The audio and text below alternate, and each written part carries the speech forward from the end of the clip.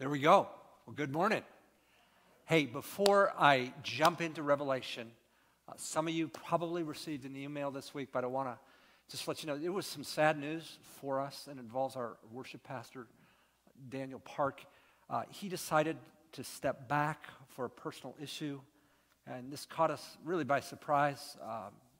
My first inkling was a week ago Saturday. I got a text, hey, I'm not going to be able to lead, got a family emergency. Okay, what can we do? And then it was a follow-up text, can I meet with you tomorrow, which would have been a week ago today.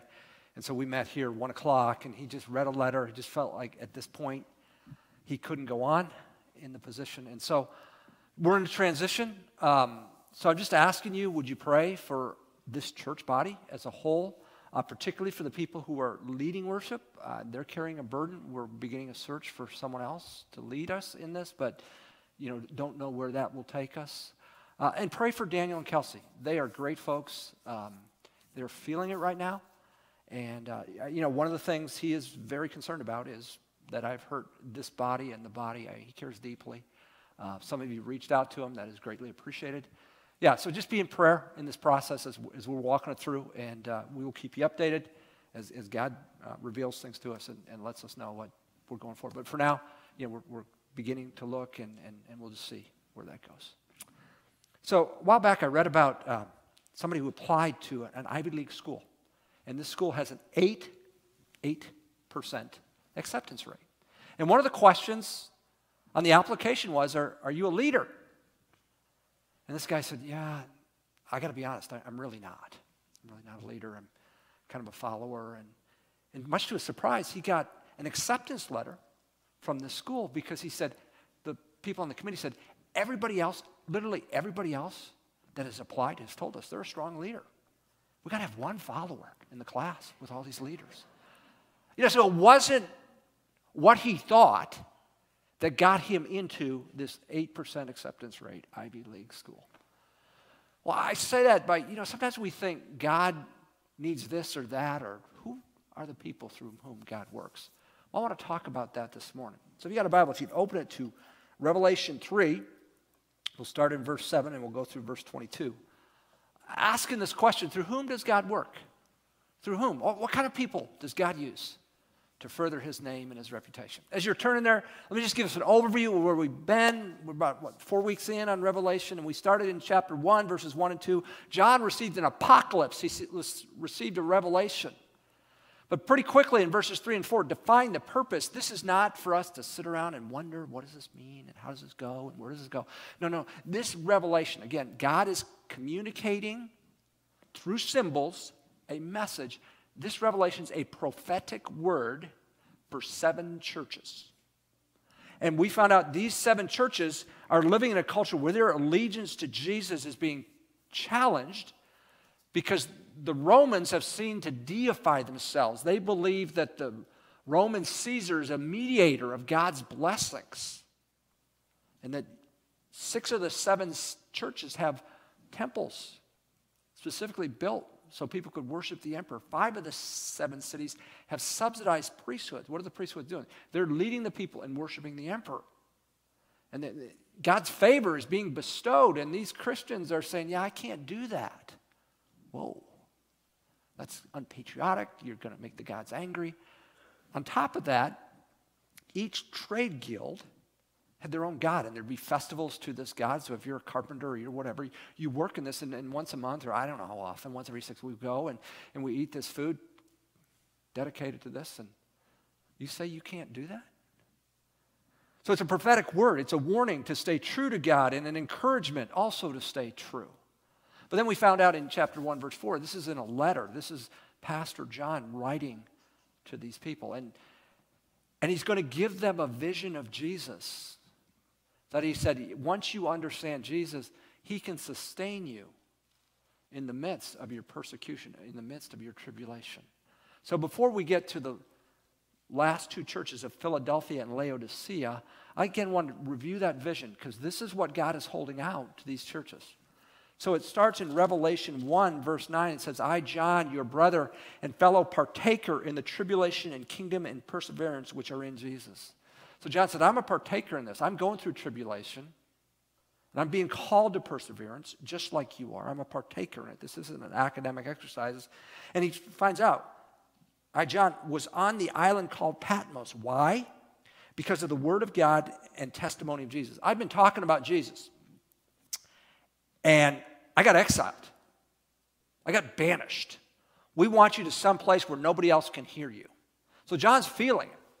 And yet God calls him to pastor, to shepherd these 7 churches. And we see that begin in verse 10. I was in the Spirit on the Lord's day, and I heard behind me a loud voice like a sound of trumpets saying, write in a book what you see. This isn't just to entertain you, John. This is a prophetic word. For who? And send it to 7 churches, to Ephesus, the closest one to Patmos, probably 50 miles away, and to Smyrna and to Pergamum.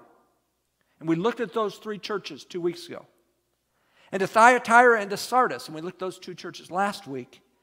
And to Philadelphia and Laodicea. And we'll look at those 2 churches this Sunday, today. Then I turned to see the voice that was speaking with me. And having returned, I saw 7 golden lampstands. So here we go with the symbols. Taken from the book of Zechariah, we understand these lampstands represent the churches, 7 of them.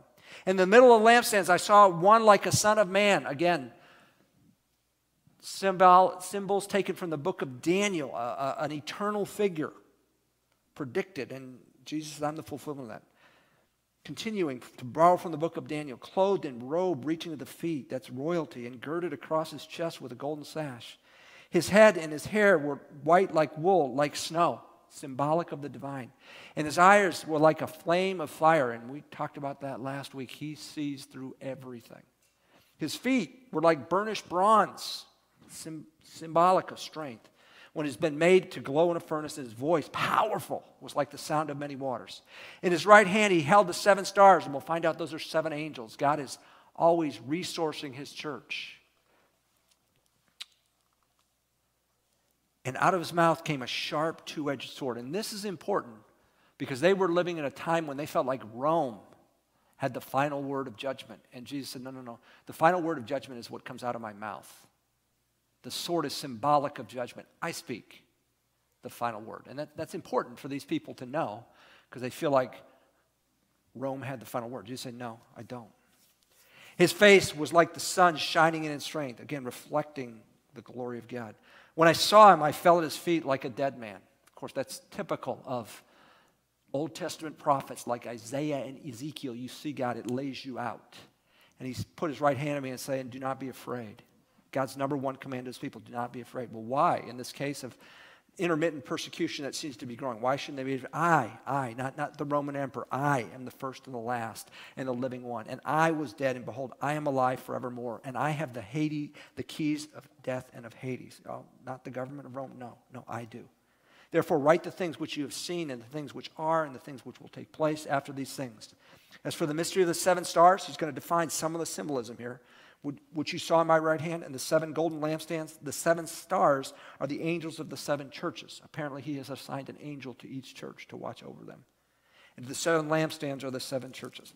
So now, he is going to speak to each church specifically about their circumstances, and he's going to borrow from this vision when he speaks to them. And we've looked at the first 5 churches over the last 2 weeks, and now we'll turn to look at the church at Philadelphia. Now, here's what you need to know about Philadelphia. It was an agricultural church, known for its products, particularly for its grapes. In AD 17, it was laid out by an earthquake.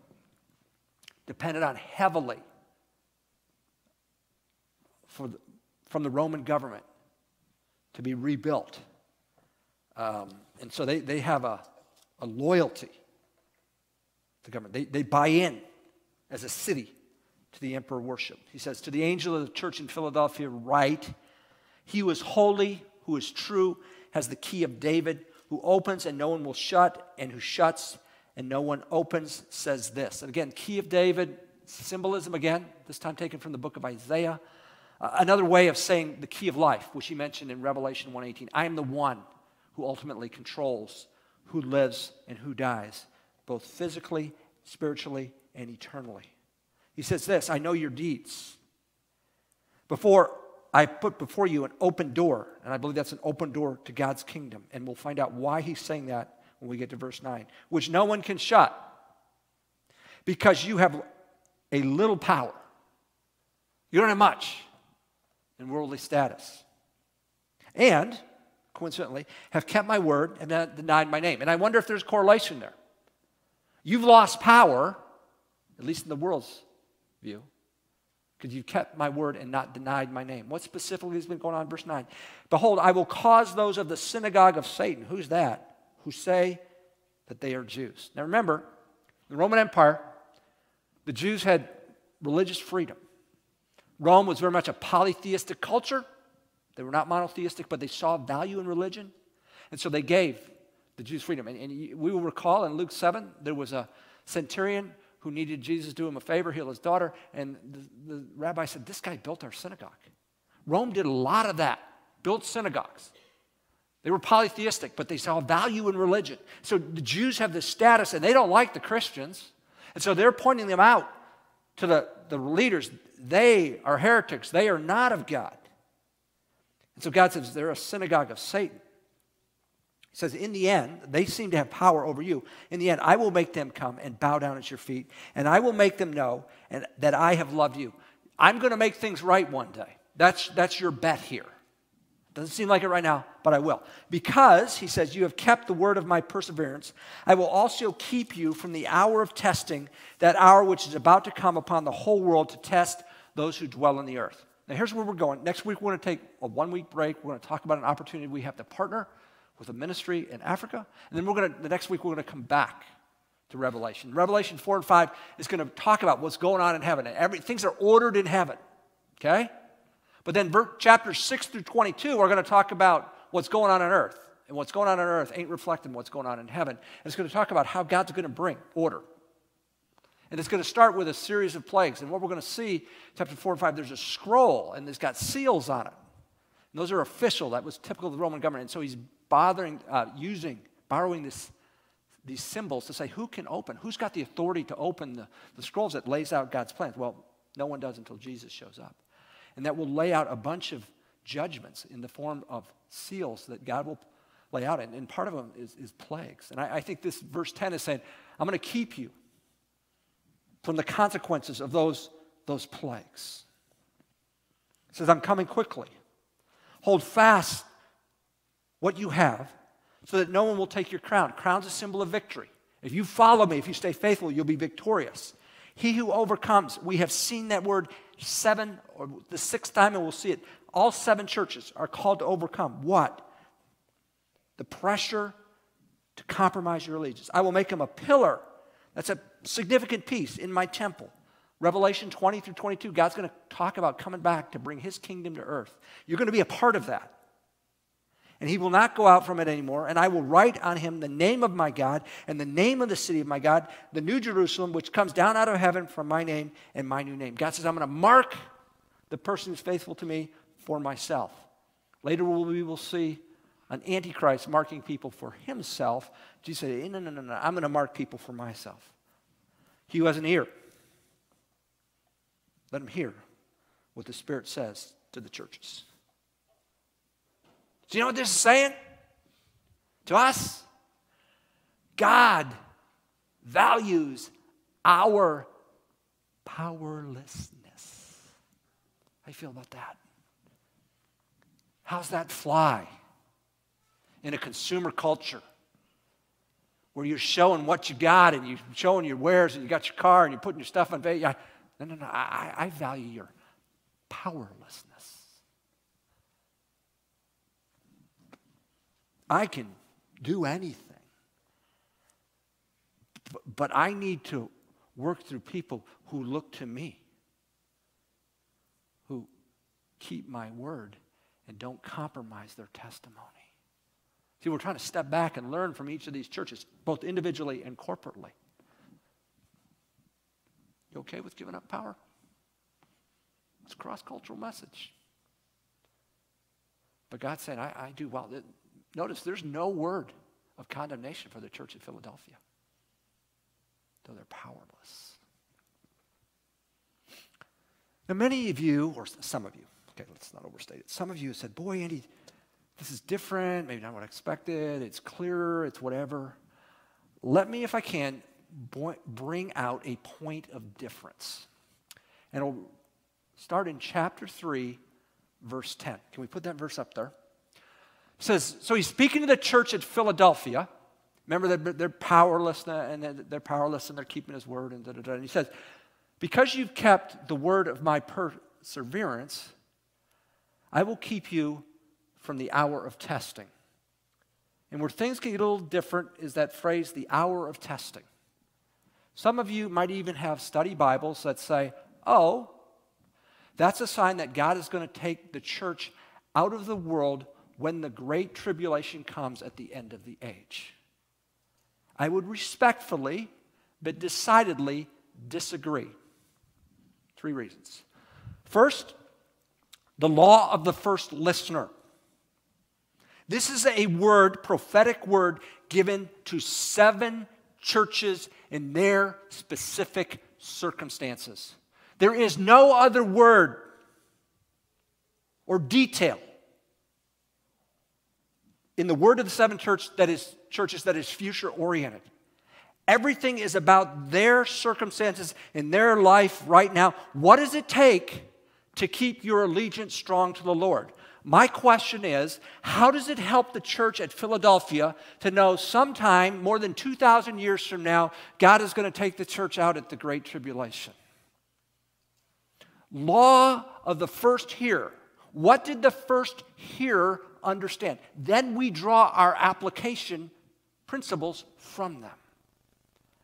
I think they heard that in my time, in my circumstances, God is going to be faithful. The hour of testing, I think, could be a empire-wide persecution. Or it could be, well, the plagues that are going to be talked about, starting in Revelation 8 and 9. God is going to judge the Roman Empire. He makes that clear.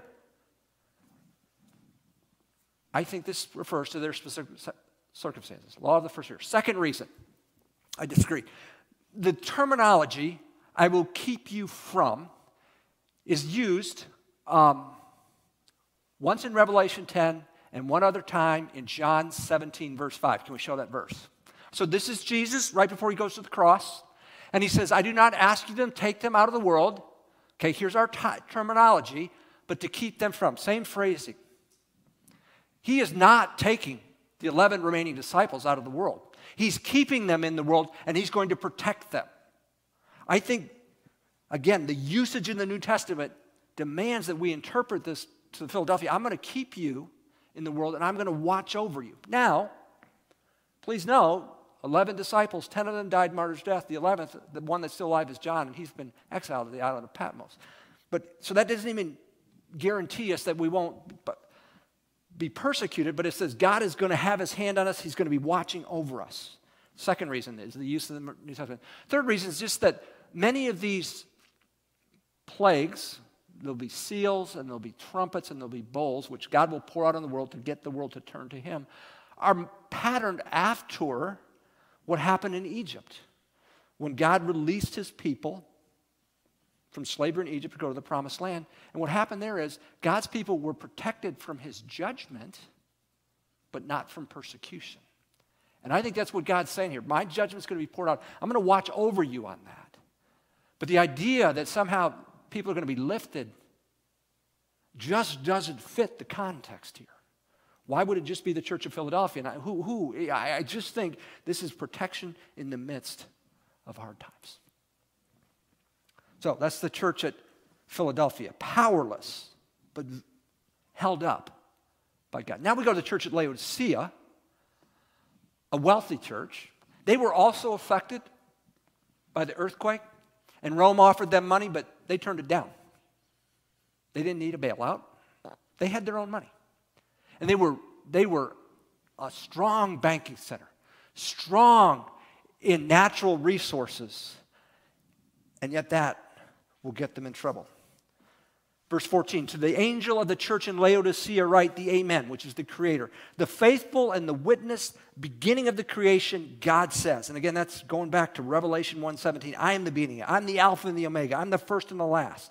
Here's what he says to him now, specifically in verse 15. I know your deeds. I'm talking about your witness here. That you are neither cold nor hot. Okay, a little bit of their circumstances. They had 2 cities around them.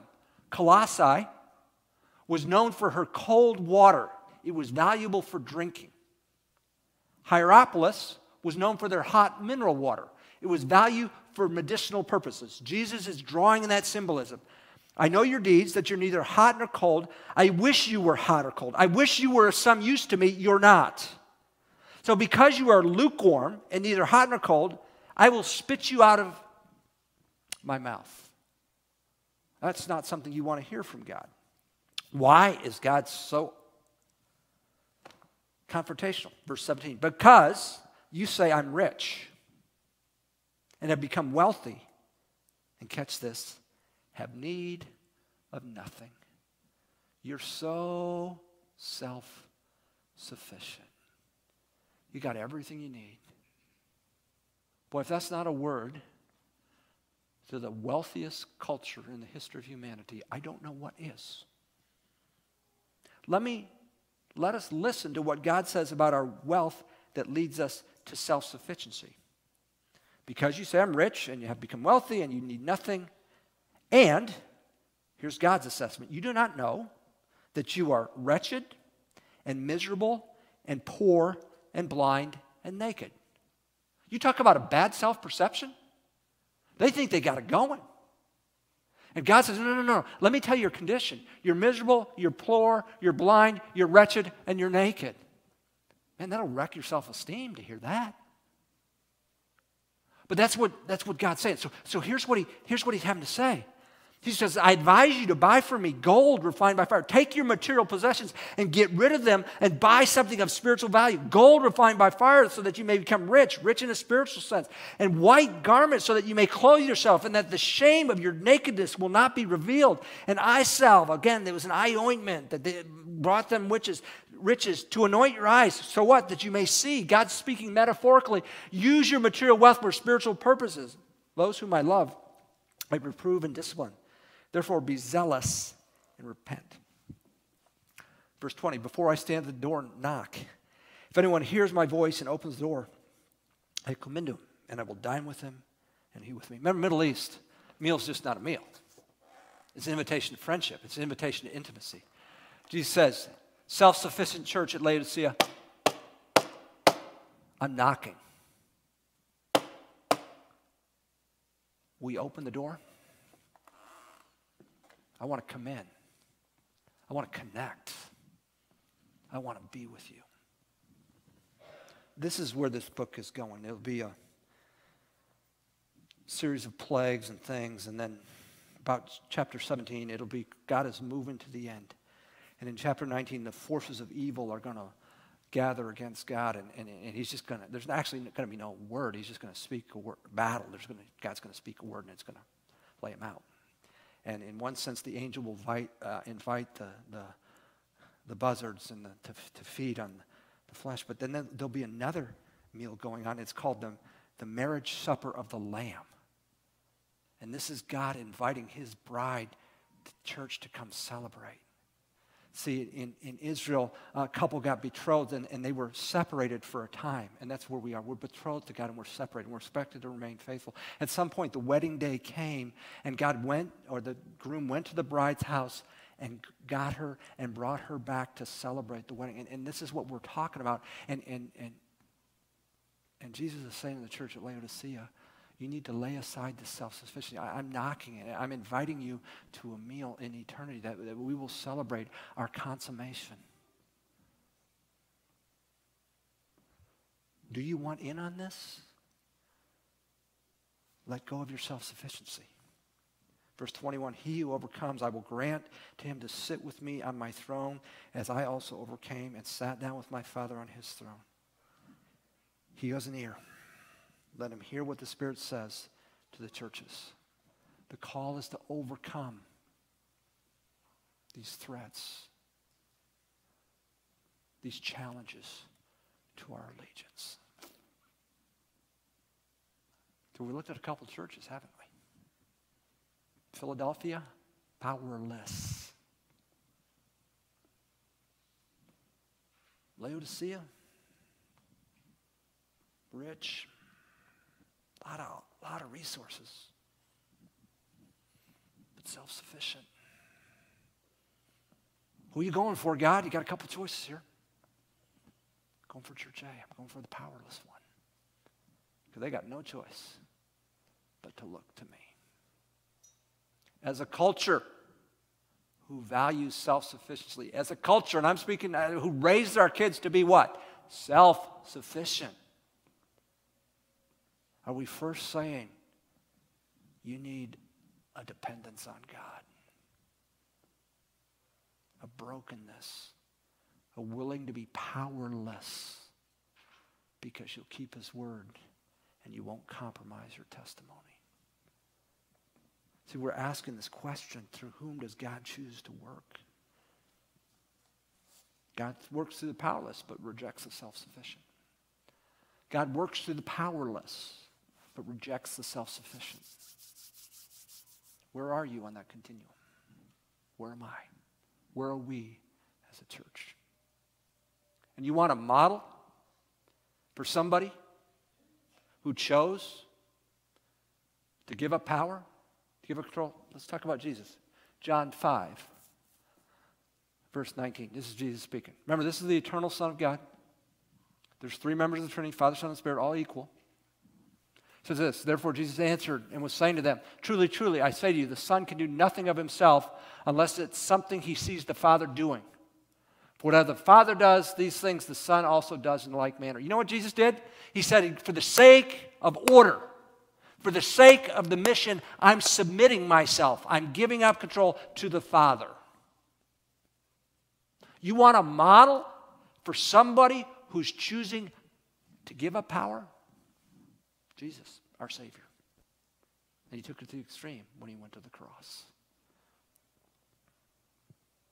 How are we doing in the choice between powerlessness and self-sufficiency? You know, before we close, I want us to step back and think about the 7 churches as a whole, what we've learned. And to do that, I'm just going to quote Eugene Peterson. He's the one who wrote the book, The Message. I just think he says it way better than I can. So, Trina, if you put that quote up here. All right, so this is what we're kind of a summation. We're done with the 7 churches. We're going to move on. The churches are affirmed for their untiring, unflagging, and vigilant work. That's the church at Ephesus. For brave suffering. That's the church at Smyrna. For courageous witness, the church at Pergamum. For growing and developing discipleship at Thyatira. And for brave steadfastness, Philadelphia. Where do you fit? Where do we fit? Do we see ourselves there? But they are corrected for abandoning their zestful love of Christ. That's Ephesus. For being indifferent to heretical teaching. That's Pergamum. Being tolerant of immorality. That's Thyatira. And being apathetic. That's Sardis. Finally, for letting luxurious riches substitute for life in the Spirit. Where do you see you need correction up there? Where do I need correction? Where do we, the body at North Point Community Church, need correction? These 7 churches were 7 churches in history, and their allegiance was being tested. And we're going to talk about this vision, these symbols, where God is going to speak prophetically to them to warn them and to encourage them to stay true. Before we push on to the rest of this vision, let's reflect on what we can learn from the 7 churches. Their example is given for us. There are timeless principles that you and I can apply to our lives today. So when I was finishing up my master's degree at Texas A&M, you have to do an oral exam. And you have to get 2 professors to be on your committee. So you go knocking on doors. Who should you get? And so the first guy I knock on the door and he agrees to do it is Dr. Rose. And so he says, yeah, I'd love to do it, but sit down. I want to chat with you just for a minute. He said, now, you MBAs, okay, so I'm working on a master's in business administration, MBA. You MBAs, you guys kind of think you know everything, and sometimes you kind of wreck things because you're just kind of reckless and you don't know. And, I just want to hear you say on some point in the orals that you don't know. And then we talk a little more, and Andy, if you get a question that you get on a thing, and you don't be afraid to say you don't know. I think he says that about 4 times. And I think, I'm not the brightest fellow in the world, but I think I know what you're shooting for here, Dr. Rose. And so I find one other guy, I find Dr. Anthony, and we set up my orals. And I mean, we're about 3, 5, 7 minutes in. And you know, I get a couple lobs right down the middle. And then here comes Dr. Rose with some question out of left field. I have no idea. So you know what I say? Dr. Rose, I got to be honest with you. I don't know on that one. And I think, ding, I just passed. At least I got your vote to pass. And I said, here's what I'd speculate, but let me reiterate one more time so you pass me. I don't know. But you know, there was something in that we can apply in our relationship with God. Do you got stuff in your life where you got to say, I don't know? Are you okay with that? Do you feel powerless in some things in your life? Do you resent? No. I think God's. Are you afraid to step into some things because you'll feel powerless? Maybe God's calling you right into that. And laying down your self-sufficiency. Me laying down my self-sufficiency. Because God chooses to work through the powerless, but he rejects the self-sufficient. Would you pray with me? Our Father in heaven, it's a hard message for a pretty self-assured culture. We've reached the heights, we've done the best, we've this, and you say you're not impressed. No matter how much money we got, you got a lot more. And forgive us when we turn our nose up at being out of control, at being powerless. That might be right where you have us. So, Lord, that we would embrace your word to these 7 churches. And that as we move forward and we see you both warning and encouraging them to keep their allegiance to you, that we would hold on and we would learn what you have for us. Pray this in Christ's name. Amen.